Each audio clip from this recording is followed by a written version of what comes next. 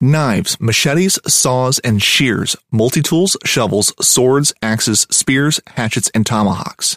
If it cuts, snips, slices, or chops, Midway USA has it.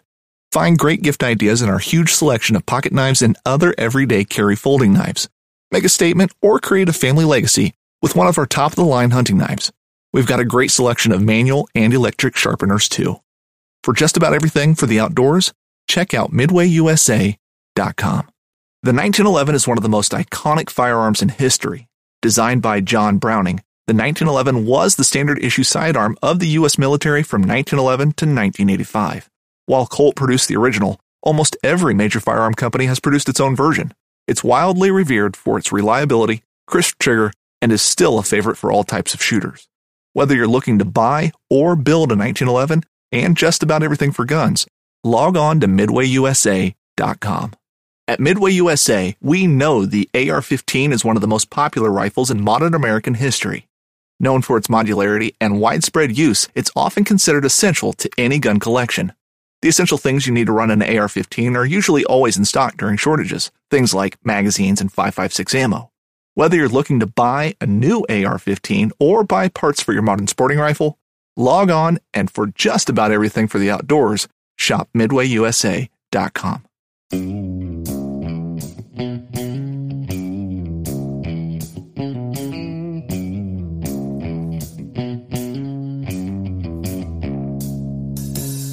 Well, all right. Welcome back to the Survival and Basic Badass Podcast, Kevin and Chuck.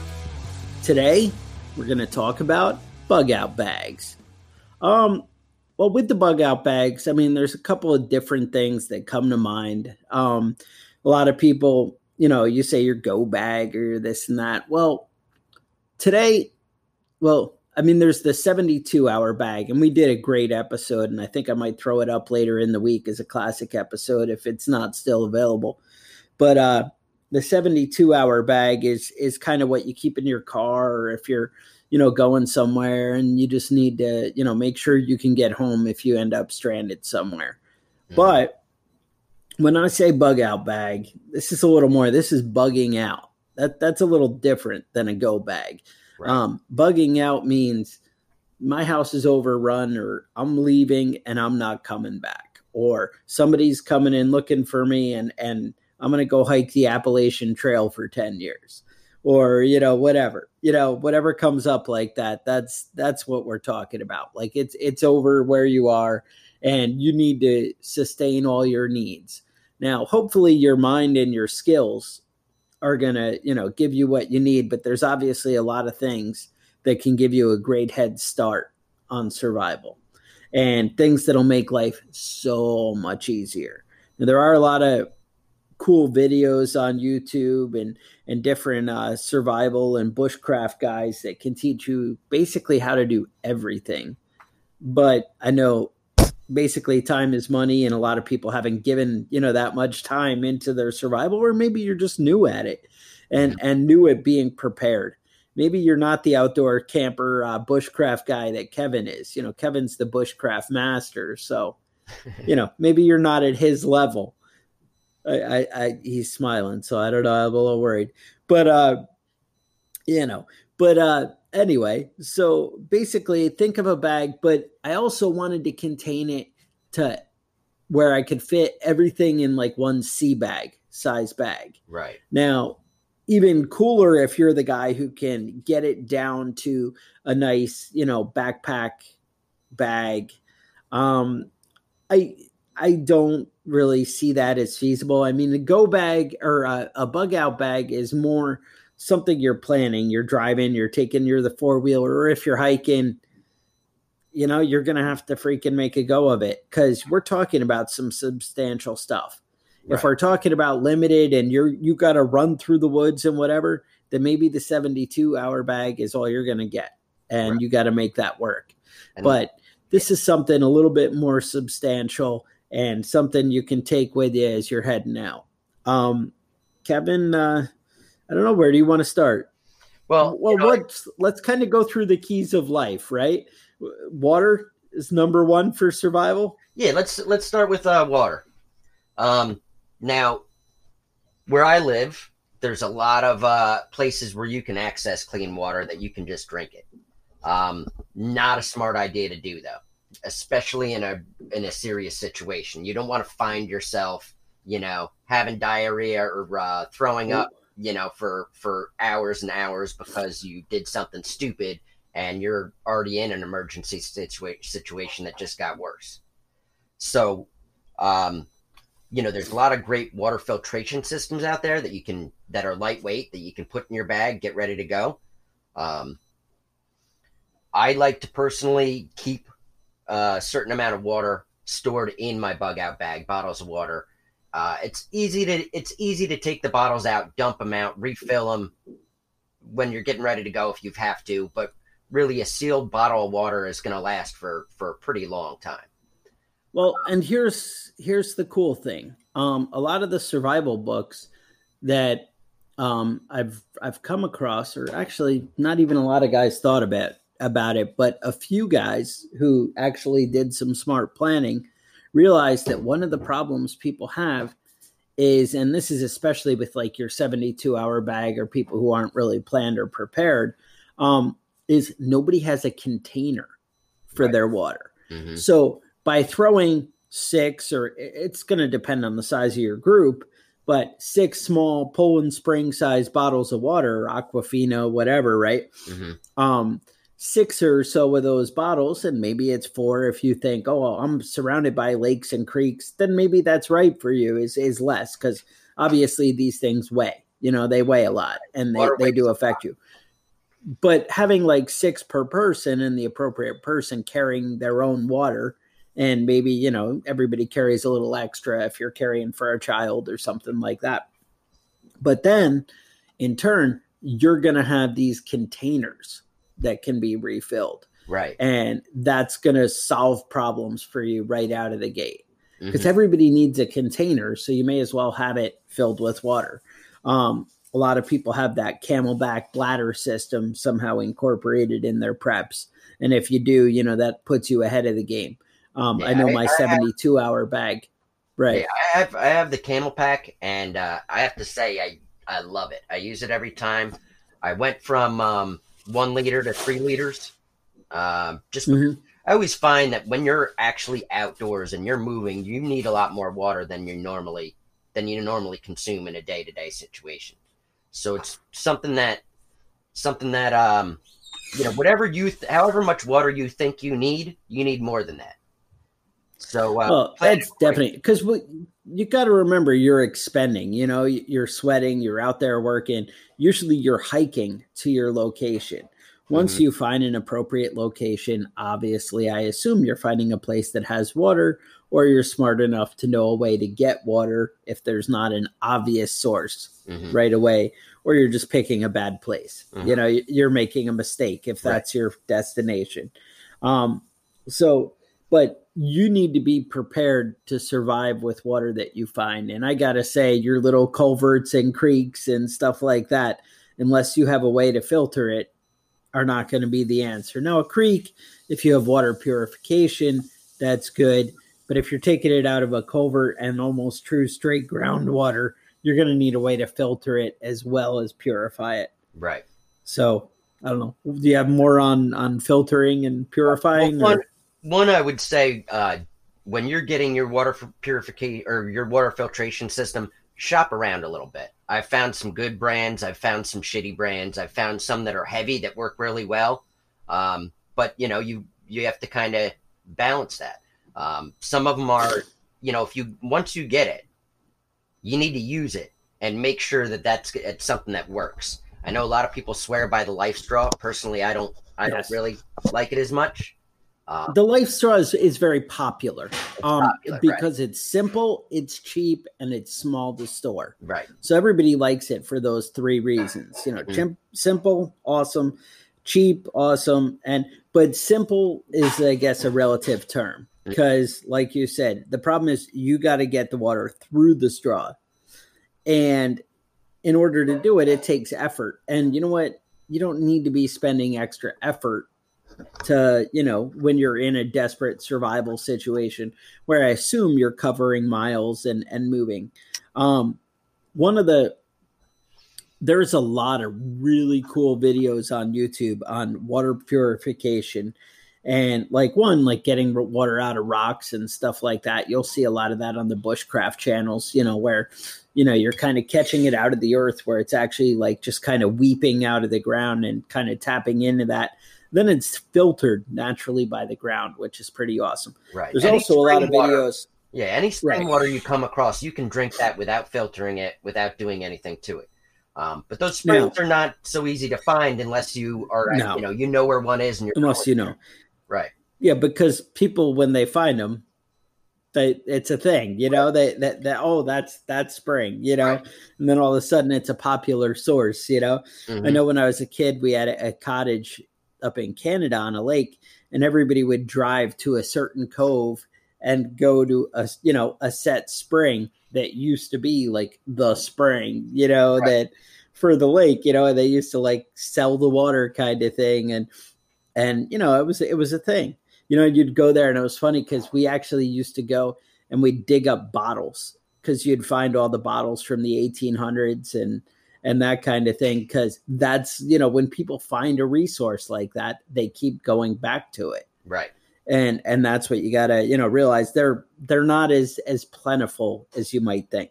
Anyway, a lot of neat videos on making your own spring, which would be, or not spring, sorry, water filtration, mm-hmm. which would be awesome. And rain catchment systems, depending on your climate.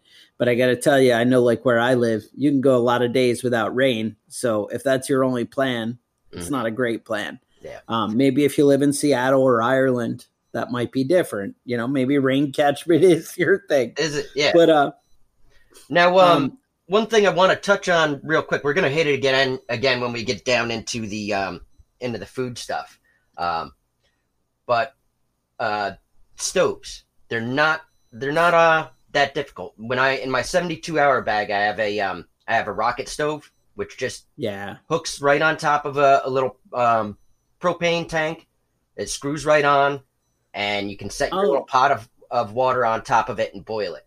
Now, great thing about boiling water is even if you have some bits of shit in the water, it's still gonna kill off any bacteria in there. If you've got cloudy water and you add chlorine or bleach or purification tablets, it'll purify that water, but it's gonna take a lot longer because that bacteria kind of hides in the particles of debris that's in that water.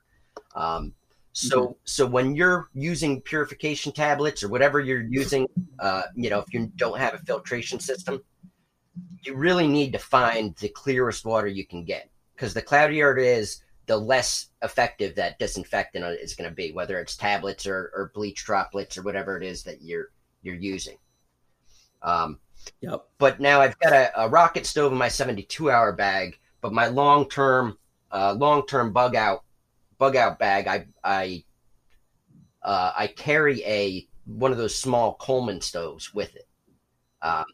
That's just for cooking food and everything else, but it also works great for boiling some water. All right. Now, last thing before we jump too far ahead, water purification tablets. It's about $8 for 100 in those jars. Mm-hmm. And they're very small, easy to store. And basically each tablet is going to get you like one water bottle purified. Right. So on the go. Now, if you strain that water through a cloth or something beforehand, get out the bigger stuff, it's going to help. Read the label. Each brand is different, but typically you end up needing that water purification tablet in the water in contact for about 30 minutes before it becomes drinkable. So be aware of that and plan ahead. Next, also Sawyer makes a great one. They make one that you can hook to your Camelback bladder for about $45, which is awesome. So you can just refill it out of the creek or something. Sawyer also makes ones that'll screw on to the top of a water bottle, which is kind of cool. They have a couple other neat, different little tricks. Sawyer has been a brand that I trusted, and they've actually paid off for me, but they're just very simple to use, and they don't seem to clog up too much, and they work, very straightforward. Next thing, if you're grabbing out of a questionable pond or something like that, Don't forget about look up maybe gypsy wells where you dig a hole next to the pond and let the earth strain through it. That water is not going to be drinkable right away, but it's going to get out a lot of the toxins.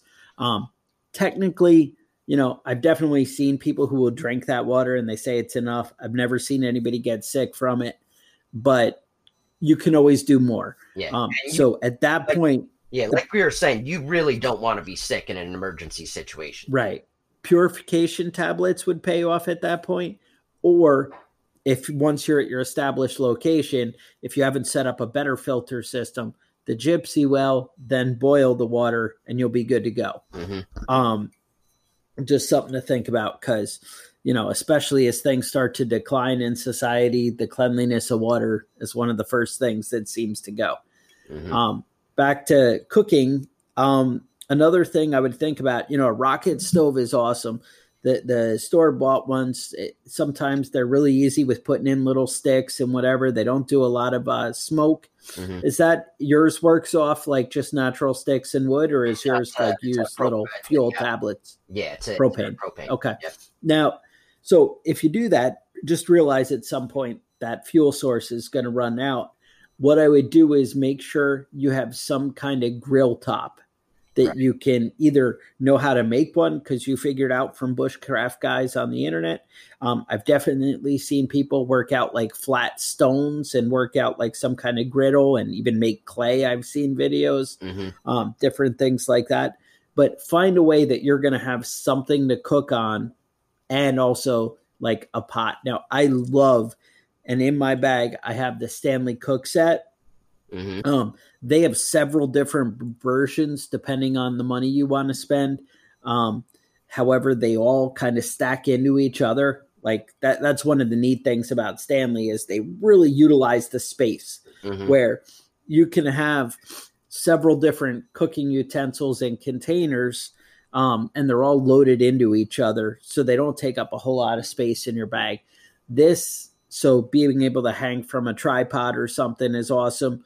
Or on the flip side, Kevin's even seen like cooking sets. I think he's mentioned in the past about tripods that you can kind of buy and like little setups to hang a grate or things like that. Right. You can expand it. Yeah, I actually have a tripod that and it has a grill. Has a grate that hangs from a chain from the tripod that you can raise or lower. And that I bring that. You said that was pretty cheap, right? You found that I think at like I found Walmart that for $12 or something. It's not expensive. Okay. And it's so if you're not afraid to buy something from China, Kevin can get it for you for $12. Yeah. If you're I only buy an American guy, then you can get it for about $60, maybe $100. Yeah, it's about. And that sounds right. We all make our choices in life. So anyway, some type of grill is going to pay off or cooking source. And like I said, it doesn't mean you can't find a way to do it.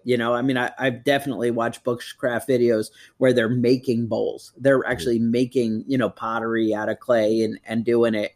And they're making a frying pan kind of thing. And so all this stuff is possible. But if you don't know how, don't think, oh, well, I'll make stuff out of clay. Right. Yeah, and there's a lot of places if you haven't. You can end up that it just isn't going to have the natural material there to make something. I always actually carry where I live pot. is pretty I always good carry for a that. pan. The pot I usually bring, I have my 72-hour bag is really just a really large metal cup. But in my longer term bug out bag, I've got like pots, like a pot and a pan. Yeah.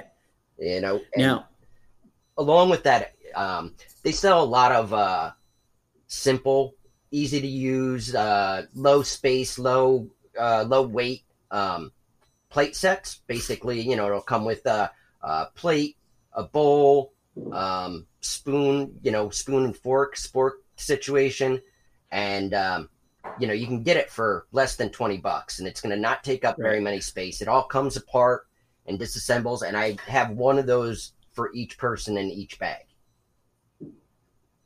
Right. Now, next thing, I was going to say with like the Stanley kits or Kevin just talking about these pots and things like that, the pre-made sets. Now, with a cook set, you have a little empty space in the middle. I love to throw some like bouillon cubes in there, or tea bags or something like that. So at least while you're on the go, before you're growing things or whatever, you can maybe, have a little flavor with your life, I guess is what I'm getting at. Right. These things, you can also do those tea bags that have not tea, but instant coffee. So if you're not a tea guy and you really prefer coffee, you can throw some instant coffee bags in there. They just make the trip a little more enjoyable. Also, for long term, if you could throw a container of bouillon cubes or something like that in the bag, just in general with extra space, or the instant coffee packets, things like that, not a bad thing. If you like a certain type of seasoning that you're like, hey, I need some Tony Cheshire's, Creole mix or something in there, that could change the way food tastes for a while. Yeah, and that stuff is something really like lightweight. that. That seasoning is, I know a lot of people think it's unnecessary, but it weighs nothing. It doesn't weigh. It's not holding you down, and it's going to make your food a million times better. And even if you only break it out at Christmas or something, all right, whatever. Now, one of the things that I found been really useful with cooking when you're on the move and you're outdoors is a small cutting board. I have a small one, and I was using it in my long-term survival gear. But I did do a long-term camping bag. Yeah, I did do a long-term trip, and I broke it at a little one, and it just was a piece of crap, and I've been using it forever. The one you did in order for weight. Now, did you do it like a small plastic sheet? Yeah, just a small. I've also seen those ones that like roll out, which are kind of nice. That. Well, I was gonna say I just upgraded one.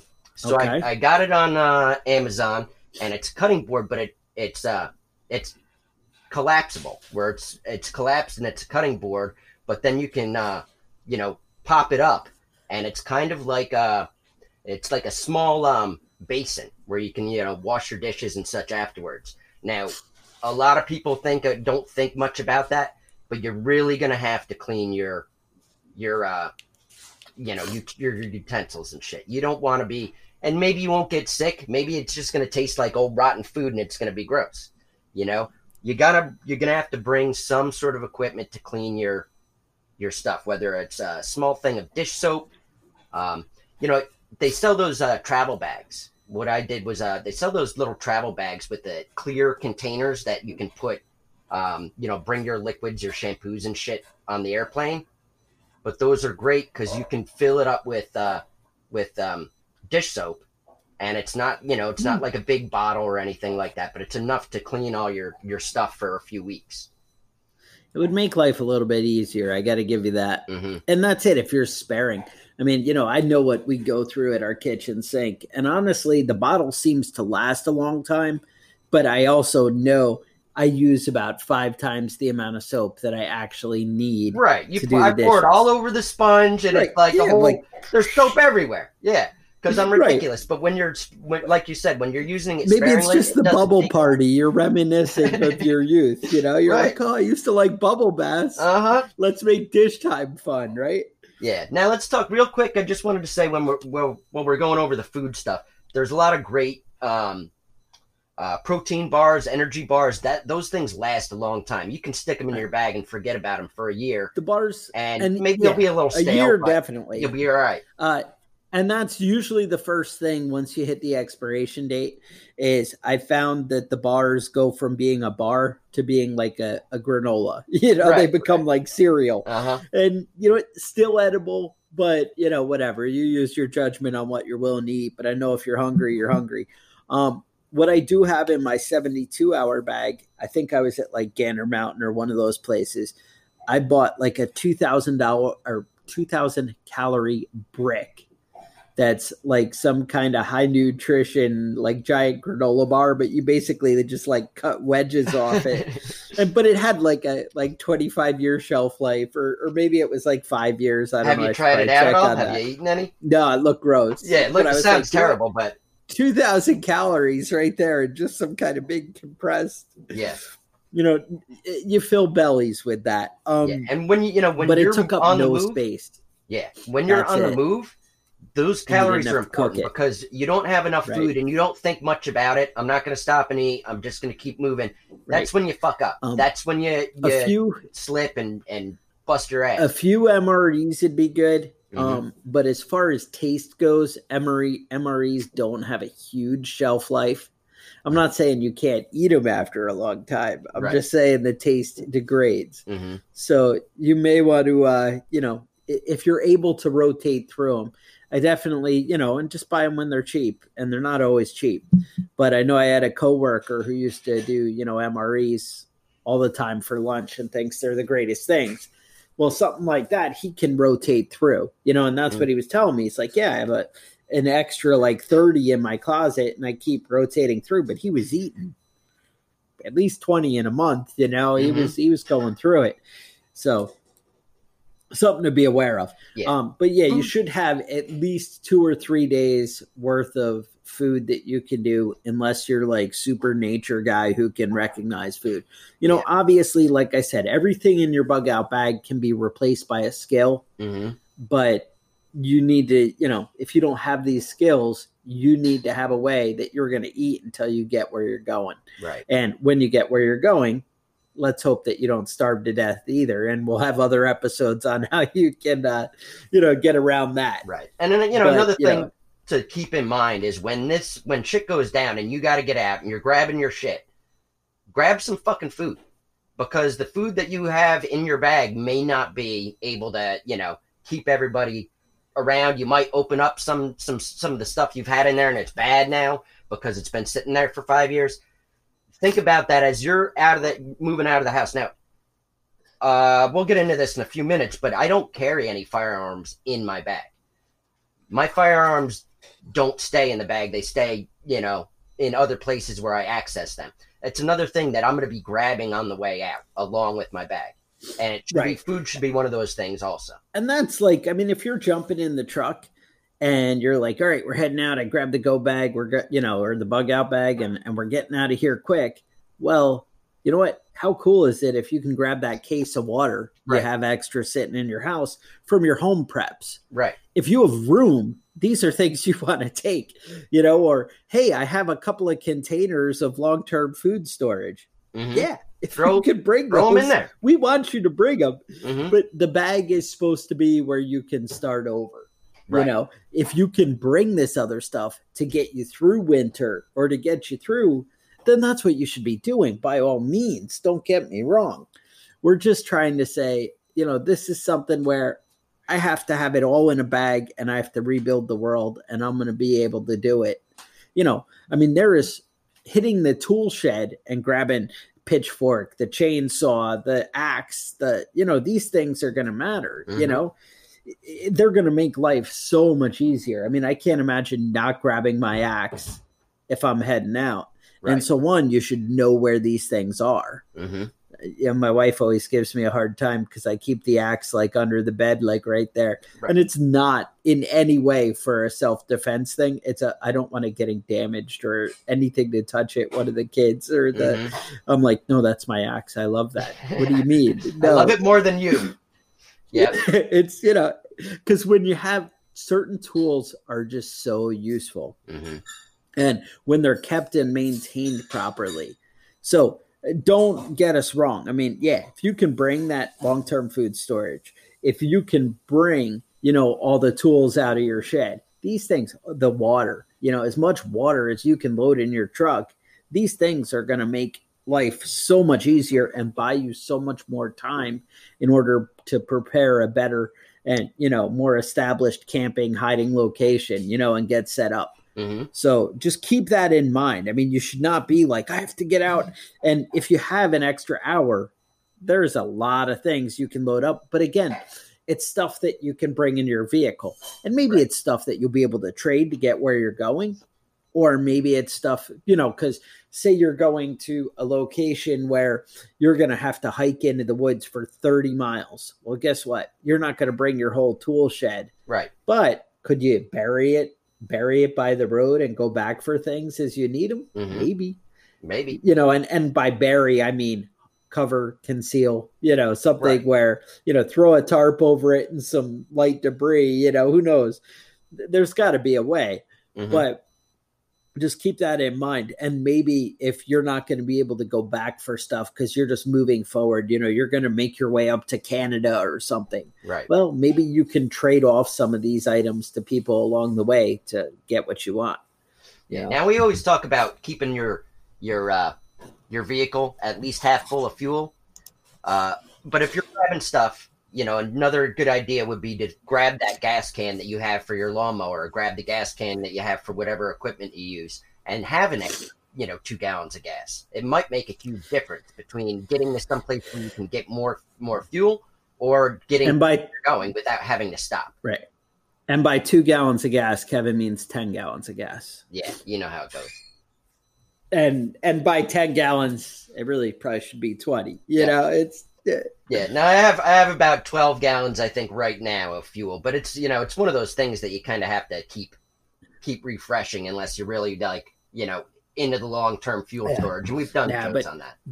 But between the cool thing, like diesel lasts longer. So my tractor, I got to say, 5 gallons of diesel goes a long way. Like I can't even believe how far it goes, and diesel will store. So I keep about 20 gallons, but people who have tractors, in theory, you can buy forklifts that, forks that go on the front of your tractor instead of the bucket. You could throw a 55-gallon drum on that on a pallet, and you could load that in the back of your pickup, drive to the gas station, fill it up, drive it back, pallet it, take it back off. I'm just saying, these are things you could do because diesel will keep. And I have buddies who, are already doing this, and I'm trying to get there. And you don't need the fancy. Now, I understand there may be certain laws I'm violating in telling you this, but and by telling you, I mean by actually doing this. But I definitely know people who are doing it. And your plastic container is no different than a plastic container that, you're buying, and they're actually thicker, a 55-gallon drum. Than what you're getting for your other, however you're storing quantity, which now, again if you maybe keep your eyes open. Finding a 55-gallon drum is not difficult if you're paying attention. Yeah, I mean you can go shopping for one and spend a lot of money on one, but you can get them for free or $15 now, in a lot of places. Unless you're using a ridiculous amount of gas, do not store gas like this. That's not the answer. This is the answer for diesel and something like that. And what's weird is up in the north, I know I can get the big 250-gallon fuel tanks for very cheap, and they're all over the place. Down here, they're like $1,000 thing. And I don't understand that, but because nobody has it. But so if you want your storage for your, tractor or whatever, but anyway, 55-gallon drum is kind of a cool option. Yeah. Sorry, I got sidetracked. I'm going to get back on task here. All right. Let's move on to, let's move into clothing. Clothing in your bag that you keep. Okay. Now, what I like to do is I get those gallon Ziploc bags, and I'll put, boxer shorts and socks and a t-shirt in each one. And, I have about 5. I usually double up on the socks because having walking with wet feet is shitty. And if you have, 3 extra pairs of socks, you can take your wet socks off, put dry socks on, put them back in the wet boots, and you're going to be dry for a little while longer. Then you can swap out again, and you can, just keep doing it. And eventually, eventually you're going to either run out of socks or your boots are going to be dry. But one way or another, you're going to be a lot better off having extra. Yeah, it's going to buy you time. And I'm going to say wool socks. And also think where you get going. You're not going to wear the same clothes over and over again, right? You're bugging out. Let's assume if you're bugging out, you're going for at least 5 days. Right. And you may be going for forever. You may be going for a month, a year, whatever, but at least you're going for 5 days. And the thing is, like, keep in mind, a bug out bag could be because an earthquake, knocks out your house and you're now camping in the backyard, or a tornado hit it or whatever. Right. Now, we're assuming that, well, I'll just go stay with my neighbors, or I'll go drive with cousin Lucy or whatever. Well, you know what? That's all probably true. But I know sometimes roads and access and things happen depending on the disaster. Sometimes you end up in a situation where it's going to be a week or 5 days or 10 days or whatever. And all of a sudden you realize that hurricane made you a fucking refugee, and you need to have the shit to take care of yourself for a long time. It's a lot of things better than a FEMA camp. Yeah. I'm just saying. Yeah. Now I have a good pair of gloves that I really, really have come in handy a lot. You know, when you're out there working, trying to, you know, get fuel for the fire, trying to do whatever you're doing, your hands are going to get raw real fast, unless that's something that you're doing every day. Either, you know. If you're a man's man. Yeah, and you have if you're a callous hands carpenter like or a mine, stonemason or something like that, maybe you don't need gloves. But it's not bad to have. Hat, gloves. And guess what? You might have people with you who might all of a sudden start working with their hands. Yeah, I was doing, keep that in mind. Like I said, I was doing a long-term trip with the family last week, and you know, I do that every year, and the missus brought a pair of gloves, and she loved it. It was great. She was, oh, hold on, let me get my gloves. And nice. She loved it. It was great, and it worked really well. It doesn't weigh anything, you know. Good pair of gloves. You want to get a good pair though. I mean, those little knit cotton ones, they'll keep your hands warm, but they're going to be fucking soaking wet and disgusting in about 15 minutes. Also, I like to keep a Under Armour hoodie in my bag. You know, if you get the newer ones or you get a quality one, they're going to be somewhat waterproof. You know, not waterproof, but water resistant. Water will beat up and run off, and you can kind of keep dry even with something like that. But it's also important to have some rain gear. One of the things that works really well as rain gear, if you're in a pinch, is some of those 55-gallon trash bags. 50-gallon trash bags, yeah. So those are great. Nothing worse than nothing cooler than being the 55-gallon trash bag family. Yeah. Oh, the trash bag family came in out of the woods. Nice. Yeah. Now let's talk about shelter. When you're on the move, you've got lightweight stuff. Let's say you don't have access to a vehicle. You had to abandon your vehicle, and you're on the move on foot, carrying what you can carry. So what I'm going to say is paracord, tarp. Tent. You can get really inexpensive lightweight tents, 3-man tents, 4-man tents. However many people are in your group. The tent, tarp. Right. But you want a tarp and a tent in a perfect world. Right. And having a little extra tarp, maybe for firewood drying, you know, depending on your climate, that might be a big idea too. Yeah. Now, I always bring a small, lightweight sleeping bag. But if I'm bugging out in the winter, that's not going to be sufficient. I'm going to have to pull that bag out and get a heavy-duty bag in there. I keep it in there because it's lightweight. But, you know, in certain situations, you really have to plan for the cold climate. I know a lot of you guys in Texas, even in December, if you're bugging out, you're not going to have this issue. But, you know, us guys up in the north, you know, we have to be conscientious because there's nothing worse than fucking bugging out and then freezing to death. When you get the real cold. Yeah. Yeah. I did the Wilderness Survival Merit Badge in Boy Scouts, and I thought in my mind, if I do it in the winter, it'll be so easy to build the shelter. I'll be the coolest guy around. Right. Nope. Because snow is the coolest. Well, let me tell you, I had like the 0 degree maybe sleeping bag, but this is New York in the mountains in the winter. And I don't remember if I had a fire or not, but I know I froze my ass off and I did not sleep 1 minute in that night. Because it's funny, you get like where you're so cold that you just can't sleep. You're just like, and it was bad, dude. But yeah, so just keep in mind, have a sleeping bag that's appropriate. And a lot of us are like, oh, look, you know, $30, I can buy that sleeping bag that weighs less than a pound and it folds up to, you know, the size of my arm. Yep. That's great. I'm going to be the awesomest prepper ever because, look, I could fit 3 sleeping bags in there. Well, yeah, but look at the temperature rating and just make sure it's appropriate for where you're going to be. Mm-hmm. Now, again, as we mentioned over and over again in this episode, a lot of these things can be overcome by learning how to build proper shelters, how to, set up fires and do things. Maybe you can get there with a tarp and and the appropriate thing, make the right teepee or do something where you'll be able to keep warm easy and you don't need to carry so much. These are skills you can learn, but remember, you need to trade skills for stuff if you're not willing to put in the time and learn it. Yeah. So just keep that in mind. But having an appropriate temperature sleeping bag is a big deal. A lot of you guys also might want to consider some kind of cushion or padding between you and the ground. I was just going to say that. I just started using one, and let me tell you something. Game changer. And it changes the temperature, too.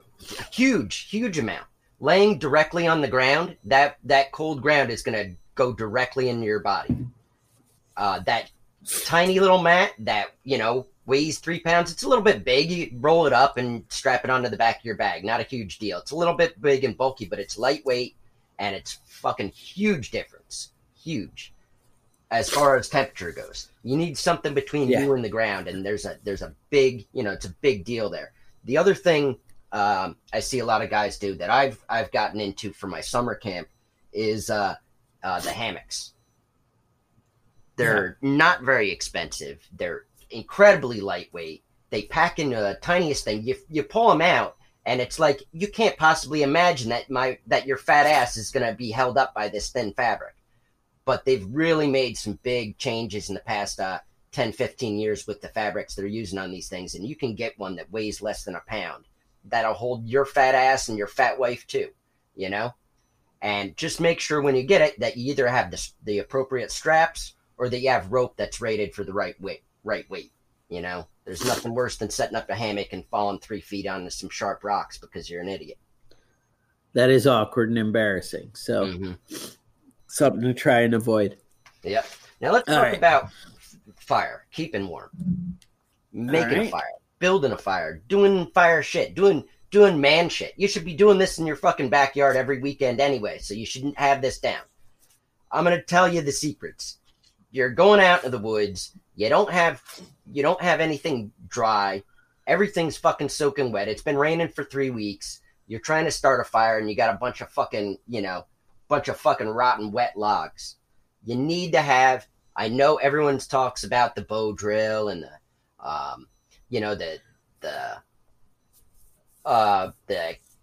fire starter. What am I talking about? Those little flint and steel, whatever, right? Sparking, all that sort of shit. Yeah. Don't be stupid. Get some fucking lighters that work. Brand new lighters. Put them in your bag. It's a lot easier than trying to do something stupid. And number 2. And if you're thinking matches, find a way to keep them dry. Right. And matches wrap those up in a bag. They're great. They're useful, but a lighter is 10 times better, and it'll last a lot longer, and you'll have more lights with it.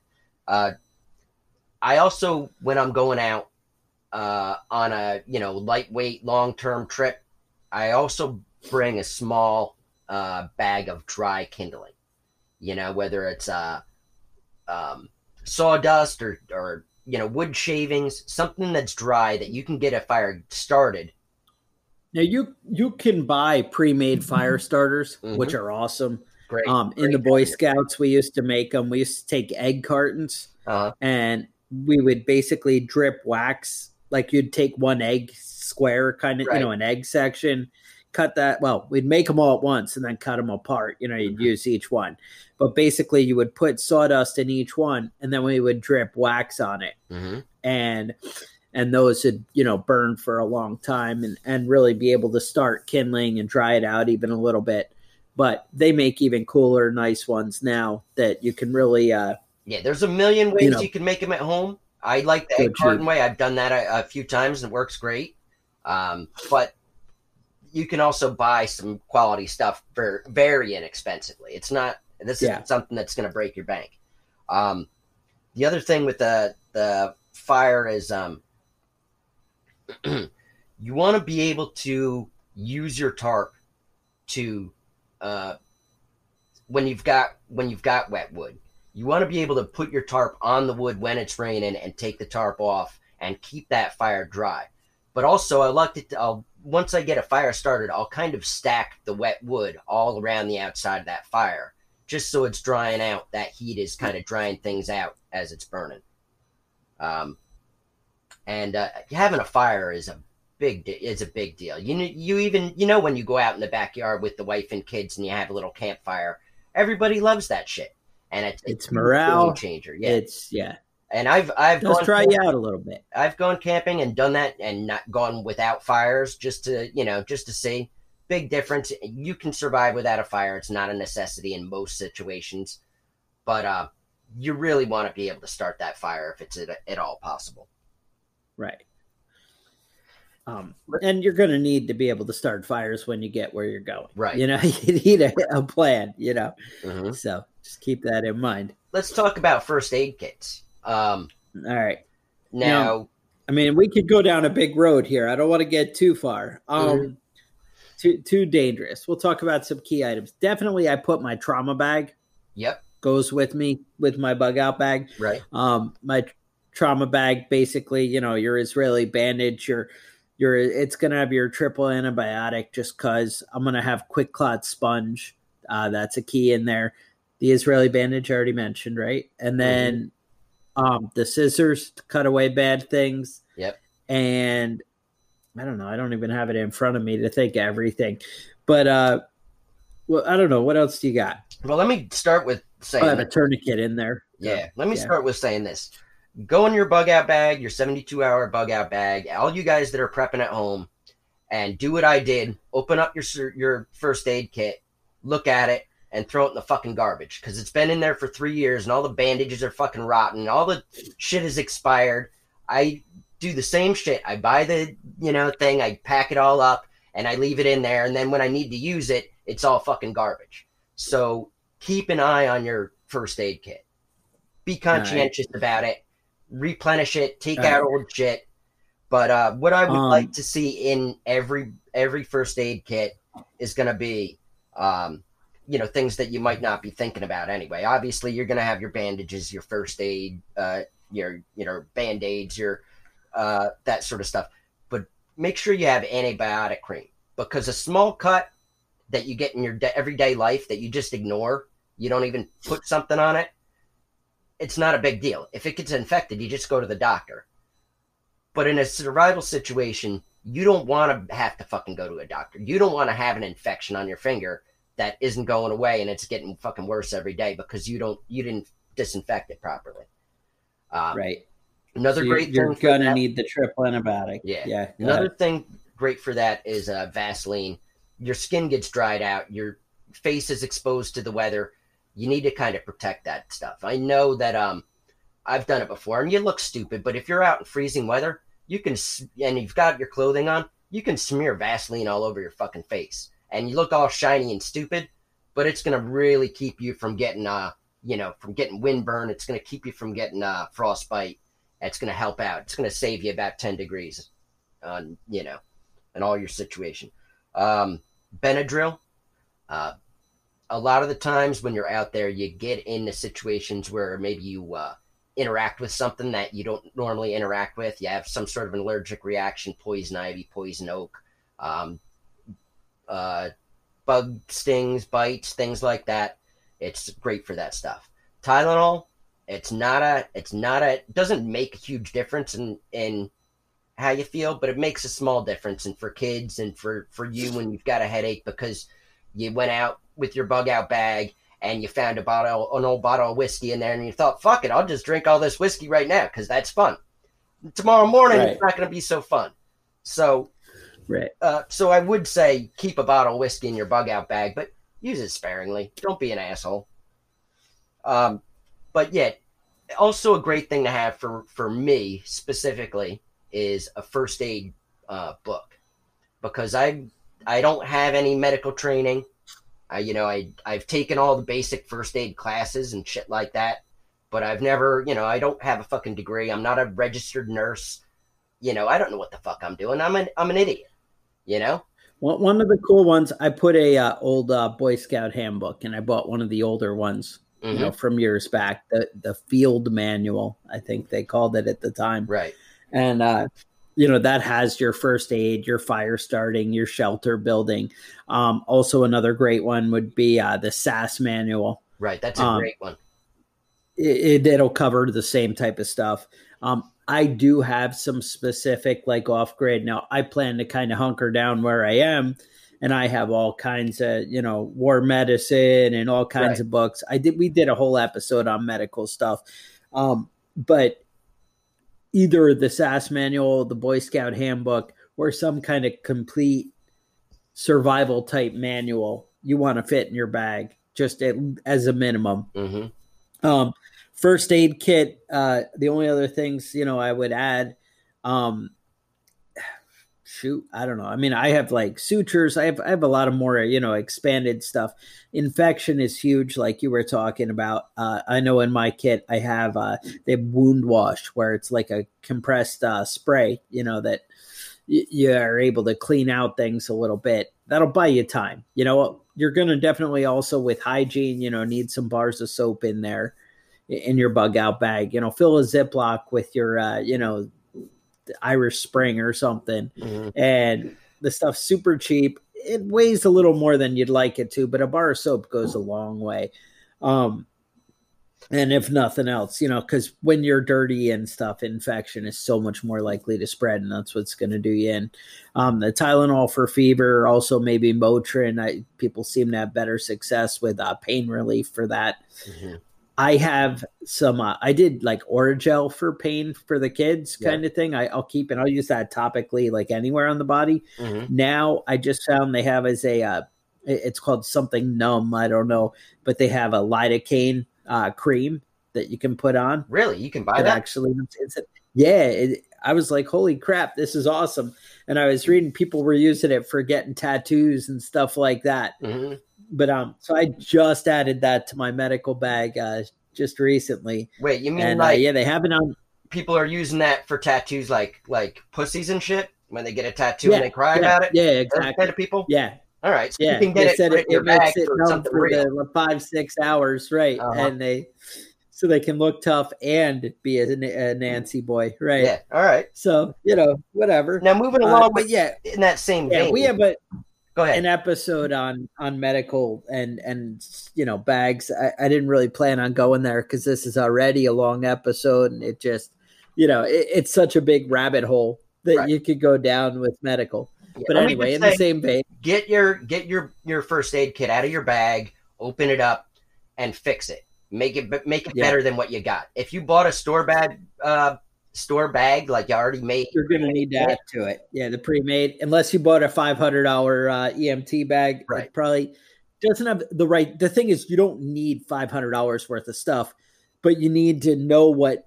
And again, things that you know how to use. If you don't know how to use it, it shouldn't be in your bag, right? Because you're just wasting space and stuff. But anyway, so moving along. All right, right into that with first aid is hygiene. Me, I've got a thing where I always bring toothbrush and toothpaste, even if I'm just going poop paper. Poop paper, poop paper is great, and it's a great fire starter too. And everybody likes a clean asshole. That's just how it goes. Those wet wipes, great. Flushable wipes, great. Don't flush those flushable wipes because they'll just fill your septic tank up and they don't break down. But as far as being out in the woods, and don't be an asshole, bury your shit. It's gross. Nobody wants to step in human shit. Go away from your camp, dig a little hole, take a dump, throw a rock in there, throw some leaves on that shit, and move on. Don't just lean your ass over the ledge of the stream that you're next to and take a shit in it. Because you're going to end up having to drink your own shit at some point. Soap. Bar of soap. Lightweight, and it lasts for a long time, and you can use it. And when you're eating, when you're out there, you can use it to clean your utensils. You can use it to clean your hands. Everybody that has a beard like I do knows that it's going to be full of nasty shit and smell like shit. Bar soap isn't great for beards, but it's better than just smelling like shit. I mean, staying clean is really a big difference in how healthy you're going to be during the time you're out there. Now, let's get into some basic tools that you're going to have in your bag. Now, we talked about raiding your tool shed on your way out. This isn't raiding your shed, but maybe you strap your axe on there. Right. I'm just saying. So, as first thing that I think everybody should have in a bug out bag, I'm sure everybody does that's already built a bug out bag. Everybody that's going to build a bug out bag knows to think about it, but is a knife. Now, I like 2 knives. I like a small pocket knife for small little things. And I like a big Bowie knife that you can use to, kind of hack up some wood, break some wood up. And, if you have to fight somebody, a knife is a lot better. Bring the knife to the fist fight. Don't bring the knife to the gunfight. But, you know how it goes. You want something big that you can use in an aggressive way. But you also want something you can use for like the smaller projects. Using a big Bowie knife, right. Cut a little thing or cut your food up when you're eating. It's just stupid and it's a pain in the ass. Now you guys know that, you guys who've been a fan for years know that I was a big fan of the SOG Jungle Primitive Machete. Great knife. This thing is freaking awesome. We actually gave one away to one of our listeners. That's how much I loved it. We had one custom made, I think. Is that not right? Yeah, no. But that one didn't get given away. We gave away a factory one. Right. Is that right? And then we actually have in the private collection the custom made SOG Jungle Primitive. Yeah, is that correct? Seth Span made that for me. Made custom made sheath with Spanny blades. And fucking great. I still use it to this day. So it's a hickory handle. SOG Jungle Primitive. Nice. You can cut small trees, clear areas.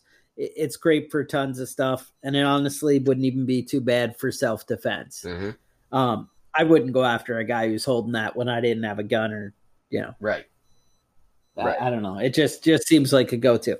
Now, you said pocket knife and a bigger, like, fighting knife. Is that what you were saying? Yeah. I mean, it can be a machete, but I go with the heavy-duty fixed blade Bowie knife is what I like to have. Oh, you do? Yeah. Well, if you guys were like, yeah, but I can't really afford a heavy-duty fixed blade Bowie knife, maybe you should check out our little giveaway contest we have coming up. That's right. Because we have a pretty badass Bowie knife in there that might be up for grabs. We'll mention that more at the end of the episode here. Mm-hmm. But anyway, so SOG Jungle Primitive, some kind of machete or go-to bigger knife that'll, almost, it's not working as a hatchet. You're not doing big stuff. It's not really an axe. I have a great hatchet in my bag. But again, not necessary. That might be extra weight, especially if you're carrying an axe as well. Mm-hmm. But definitely a machete. Definitely. I always have a Leatherman multi-tool on my belt. I would say if you're not somebody who's always carrying one, it should be in your bag. I think that would be great. Those pliers seem to come in handy over and over again. And I like the Seal Pup for my belt everyday kind of knife. I don't carry it. It's too big and it frightens schoolgirls and things. But if I was, living at camp or that kind of thing, that's a great knife that I carry on my hip. At times you can find it very cheap.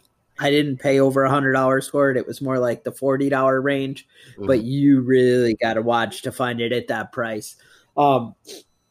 Maybe I'll start sharing it. I used to share it with the group whenever I'd come across it for cheap, but it's been a while. So anyway, something like that, some kind of belt knife that is the go-to. And some people just like a buck skinner, that kind of thing. An animal skinner knife would not be a bad idea to throw in the bag. And also a knife for cooking. If you don't have a good way to clean your knife all the time, a separate cooking knife, which I understand you still have to clean, but that you're just using for that and maybe not for the nasty stuff. Right. I find I'm sticking my Leatherman in all kinds of bad stuff. And then I'm using it to pull out splinters and stuff later in the day. And I'm like, maybe not. That's not maybe as clean. So I just imagine if I was using the same thing to prepare food, maybe, something to think about. Mm-hmm. So those knives be good. Headlamps. What is it? Are a big deal. Headlamp. Headlamp is great. And then also I would add flashlight in here, some kind of solar chargeable or crank flashlight. Mm-hmm. I have one of those cheap, like $20 crank. It actually has like a little solar panel, a crank, flashlight, and a radio. Mm-hmm. And it also gets like the NOAA bands. Something to have in your bag. I mean, I don't know. I mean, information, they say, is key to everything. So I think it's good to have the radio. But I also have those little blocks that are solar and that are a pretty bright flashlight, that like they look like an iPhone kind of size thing. Right. And it's basically a solar panel and a flashlight. Those are pretty great. I have one of those in the bag. Yeah. Now, most of those you can plug in and charge up. Now, when I go out with that, I usually have it charged before I leave. It's, it's good to have, but if you're in a rush and it's just in your bag and it's been in the bag for 2 years, it's fine. You can throw it in the sun and it'll charge up pretty quick. Right. Those things work really well. Another, again, this is a budget item that is maybe not the right thing. If you spent $150, do a little research on one of those fold out solar charger ones. Mm-hmm. Now look at the watts that it actually charges. Because if you look around, you can get a better deal. But you want something that's going to charge like, I don't know, it'd be awesome, like 25 watts. Mm-hmm. And I've seen that for like $120 or something. Something fold up that you could throw in there. If you could have freaking radios, mm-hmm. that might be a huge asset to throw in there. If you were able to charge the batteries, a lot of those will charge off USB. And if you had the thing, also some more flashlights and headlights, anything that you can either charge the batteries that go in it or a chargeable item. Those, again, that's more of somebody who's willing to commit more money to your bug out bag. Mm-hmm. To me, not as much of a priority as like food or cooking or water purification. But if you have extra and you can get more stuff in there, that would be a great asset, and things to have. That's something that I would love to add to my bag that I really haven't. I do have a decent Faraday cage that I keep all the time with some solar charging stuff and some electronics that, might be a huge game changer in the end of the world. I keep those set aside. That's a big thing for me. But, we all decide where we want to spend our money. So, I don't know. That's kind of what I got on tools. All right. I like to throw in a couple little things. Map, compass, cash. Yeah, I was going to say compass, map. Yep. Mm-hmm. I was saving that for another section. Okay. But yeah. Duct tape, garbage bag, sewing kit, snare wire, and zip ties. Love it. Everything there is great. I would add paracord. Right. Maybe mention it. Maybe we mentioned it in the shelter area. Yeah. I don't know. Mm-hmm. All right. What else you got here? Paracord. I'm going through. Another thing, when you do prepare to bug out, I mean, I feel like that's the gist of, I think we covered poncho, that kind of thing, some rain gear, but that could just be your 55-gallon trash bags, whatever. Mm-hmm. You decide, what you want to be. Sometimes a good hat, like people have those jungle hats. Mm-hmm. If you're in a rainy climate and really expect that that's going to be an issue where you're traveling in the rain, those jungle hats are pretty cool. Mm-hmm. Just where it keeps it off your face and kind of off you. Right. Makes people a lot happier traveling like that. The other thing, when you bug out, you need to make sure that you have quality shoes or boots. Mm-hmm. You may want to keep these with your bag, like nearby, so you're not looking for them. I mean, if you're wearing, comfortable hiking kind of boots every day, but I got to say, maybe even have a backup pair all the time, because you don't want them to be at the end of their life cycle and you're going to be survival guy off in the woods. Because, man, if you don't have quality footwear, now in your climate, maybe it's Merrell's. I know, like I go out and feed my chickens every morning and do that kind of thing. if I throw on my morels, they're soaked through to the sock Mhm. by the time I get back to the house every single time. But I throw on my boots and I'm good to go, and there's no issue. Mhm. So quality footwear that you've tried and know. Now, my morels are more like the kind of sneaker lighter. I think they make more aggressive hiking boot kind of ones that are, Right. possibly more waterproof and whatever. But make sure it's not something that you're going to have soaking wet feet right out of the gate. Right. Because it will make your life very uncomfortable. Right. Now, there's a big difference in your climate with insulated boots. Up north, you really want to have some good insulated boots. Down south, you're going to be sweating your ass off. You also want to have, there's a difference between work boots and hiking boots. Yes. Work boots are great for work. They're not great for hiking. Also, make sure you get the fucking right size boot. I've made a mistake where I was in a rush and I bought some hiking boots that were a half size too big. Huge pain in the ass. Walking around the store was no problem, but once you're out in the mountains moving around, it was a huge pain in the ass. Now, go ahead. I was going to say another thing with that is that, with the appropriate footwear, you might also want to get some like shoe inserts. Mm-hmm. The padded stuff. And I'm not talking about like you should already have yours at the most comfortable way that you can make them. So, you put the inserts in now, whatever. But I know as I'm starting to wear them out, if I have a new insert to put in there, buys me a lot more life. Mm-hmm. And if you had some of those in your bag, some Dr. Scholl's or whatever insert pad, ones that are going to fit in there and work, if you had those in your bag, that might extend the life of your shoes and your comfort and your working ability, by a long shot. So just keep that in mind. That might be another great thing to add to your bag. Right. Now let's talk about firearms. I was saying earlier that I don't carry firearms in my bag. And the reason for that is that I live in New York, and if I fuck up and leave, I might be breaking the law. That's not the case for most people and most of civilized America. Fine. But you want to make sure that you're carrying the appropriate caliber of ammo and the appropriate amount of ammo. Ammo is heavy as fuck. And it's great to have 1,000 rounds, but you don't want to be carrying that for 15 miles. And you don't want to be carrying that for 15 miles and realize you have a 9mm and have 22 shells in there. There you go. Again, that's something when you have a lot of time, you're adding to the truck to take with you. It's all your ammo. Again, I'm kind of at the point where maybe you have a lot of extra ammo where it's not like somebody might have all their ammo and it's 5 pounds worth or 3 pounds worth. Well, then that's not such a big deal to keep all that in the bag, Mm-hmm. But if you had 100 pounds or 200 pounds, then that might be different, or more than that.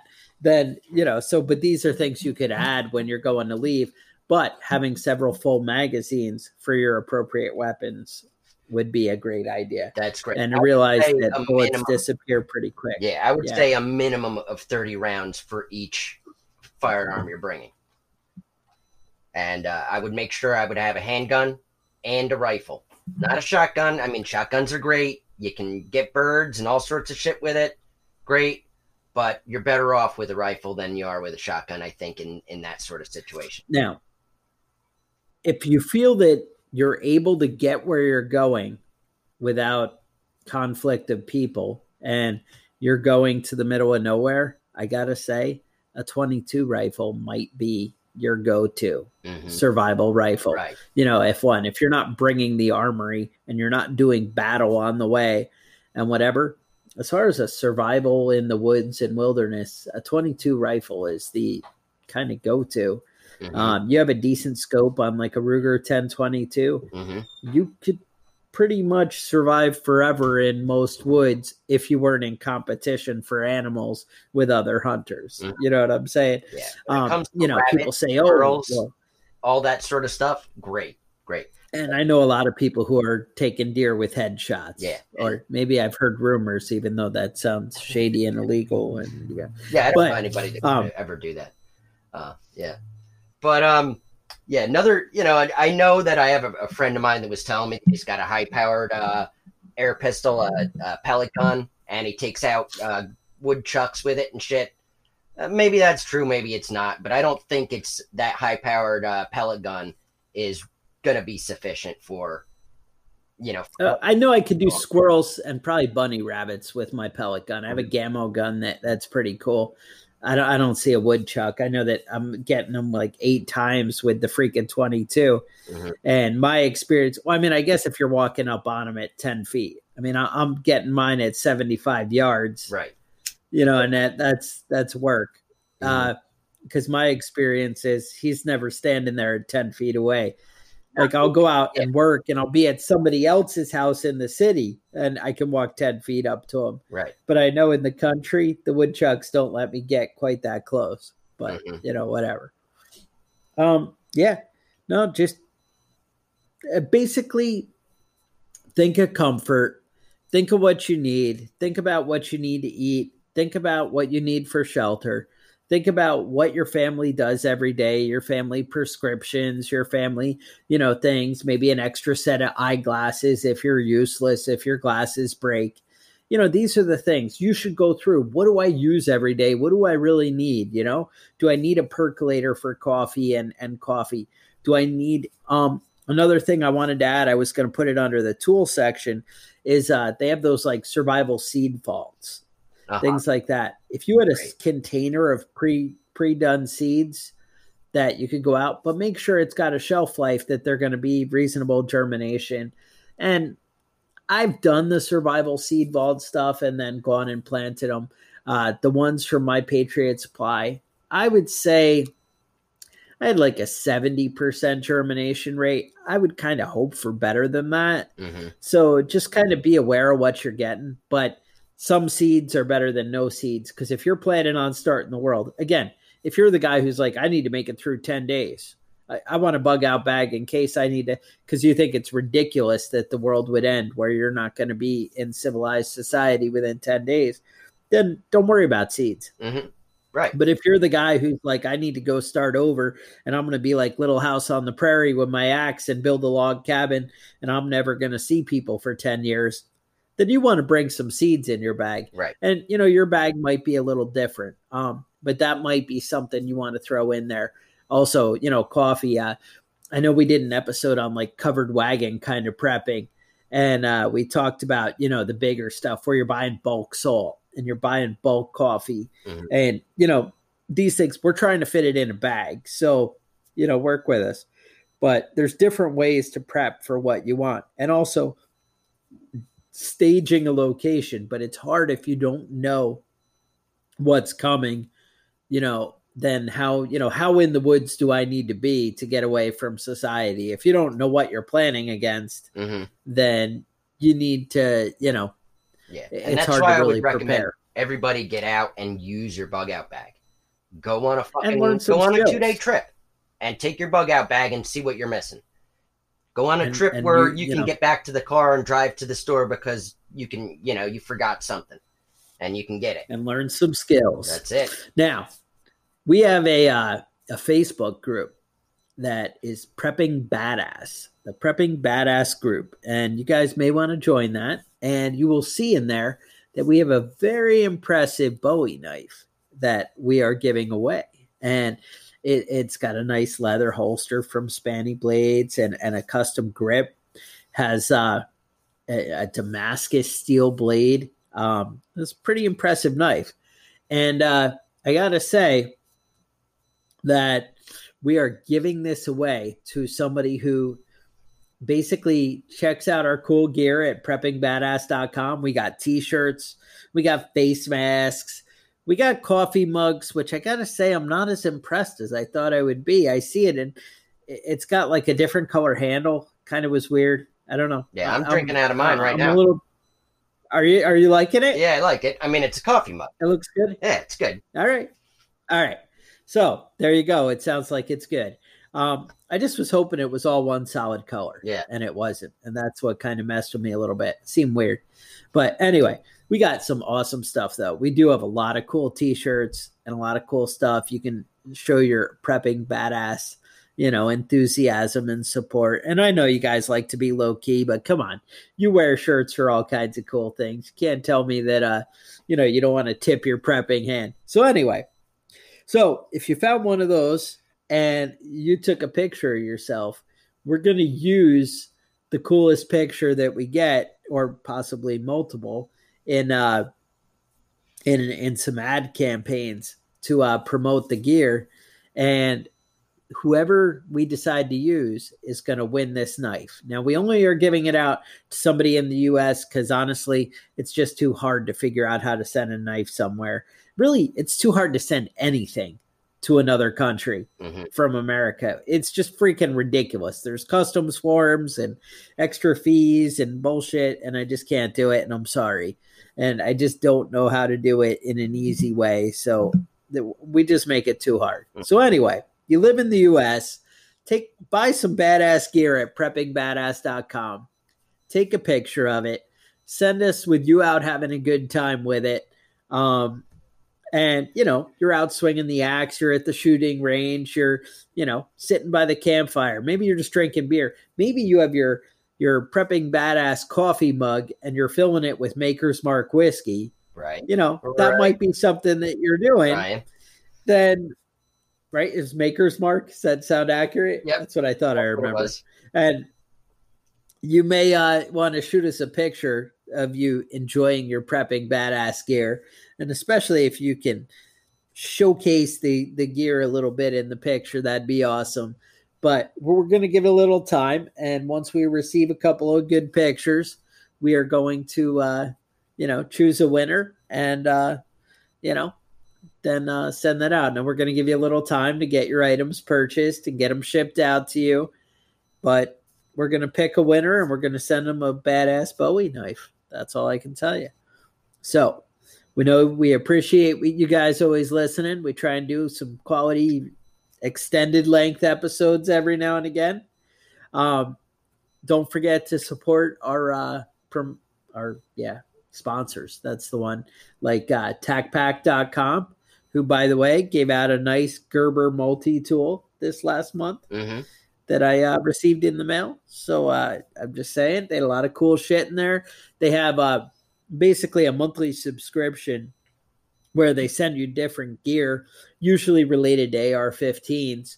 And, you get some of those cool, hard-to-find items like magazines and things like that right there in the mail sent out to you. So anyway, somebody great you might want to check out. We're actually reaching out to some new sponsors. We'll see what happens there. But anyway, if you're loving the show, maybe head over to iTunes and leave a review or wherever it is you're downloading the podcast. Let other people know what you're thinking. And be great if you shared it, on Facebook. We'd really appreciate it.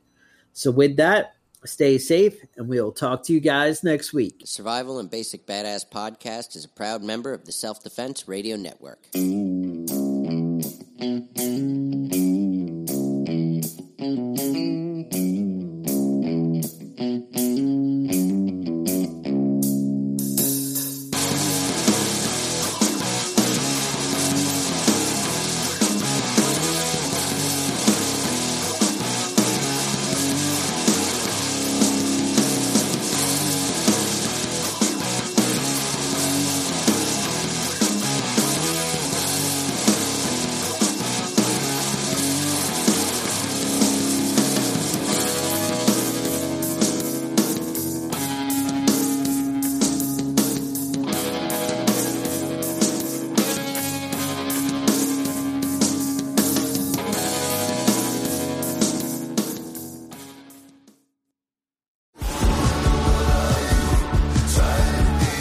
Pursuing wild game in wild places. Tune in to Hunt Stand Presents Saturdays at 8:30 p.m. Eastern.